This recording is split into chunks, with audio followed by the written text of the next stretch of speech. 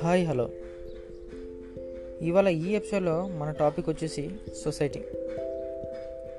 ఈ ఎపిసోడ్లో చెప్పే చాలా మాటలు చాలామందికి నచ్చవచ్చు, నచ్చకపోవచ్చు. But we say only what we want to say. చాలామంది ఏదైనా పని చేసేటప్పుడు చాలా ఆలోచిస్తారు.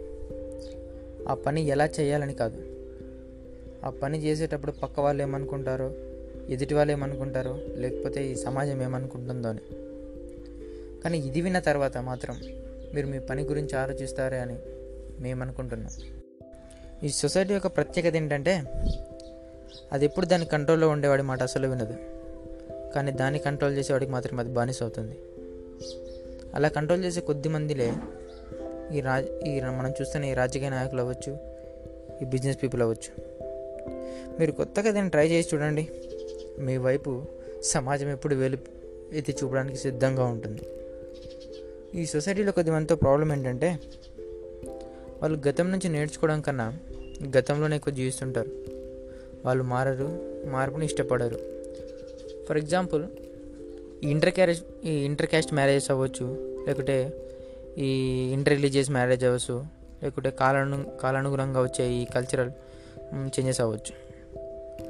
ఆ కులం అబ్బాయి లేదా అమ్మాయి వేరే వాళ్ళని చేసుకున్నారని తెగ ఎగబడి మరీ చంపేస్తుంటారు.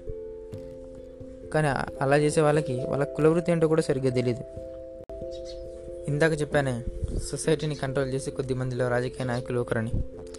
అందులో చాలామంది తప్పులు చేసి జైలుకి వెళ్ళొచ్చిన వాళ్ళు ఉంటారు, కానీ వచ్చాక మాత్రం బంపర్ మెజారిటీతో గెలుస్తారు. ఎందుకో తెలుసా? ఎందుకంటే వాళ్ళకి బాగా తెలుసు సొసైటీలో చాలామందికి షార్ట్ టర్మ్ మెమరీ లాస్ ఉంటుందని. వాళ్ళు ఇచ్చిన హామీలు మళ్ళీ తిరిగి అడిగారని.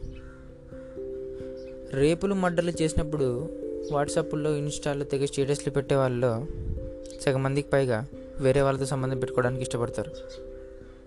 ఇదే వాస్తవం. ఇంకా కూరగాయల మార్కెట్ వెళ్ళి బేరం చేసి మరీ తక్కువ కొంటారు కూరగాయలు, వాడి చేతుల్లో మోసపోవద్దని. కానీ ప్రైవేట్ హాస్పిటల్స్లో, గవర్నమెంట్ ఆఫీస్లో జరిగే అన్యాయాన్ని ఎవడు ప్రశ్నించడు. ఎందుకంటే ఆడికి అంత ధైర్యం ఉండదు. బలహీనుడు ఎప్పుడు సమాజానికి భయపడతాడు, కానీ సమాజంలో ఉన్న వాళ్ళంతా మాత్రం బలవంతుడికి భయపడతారు.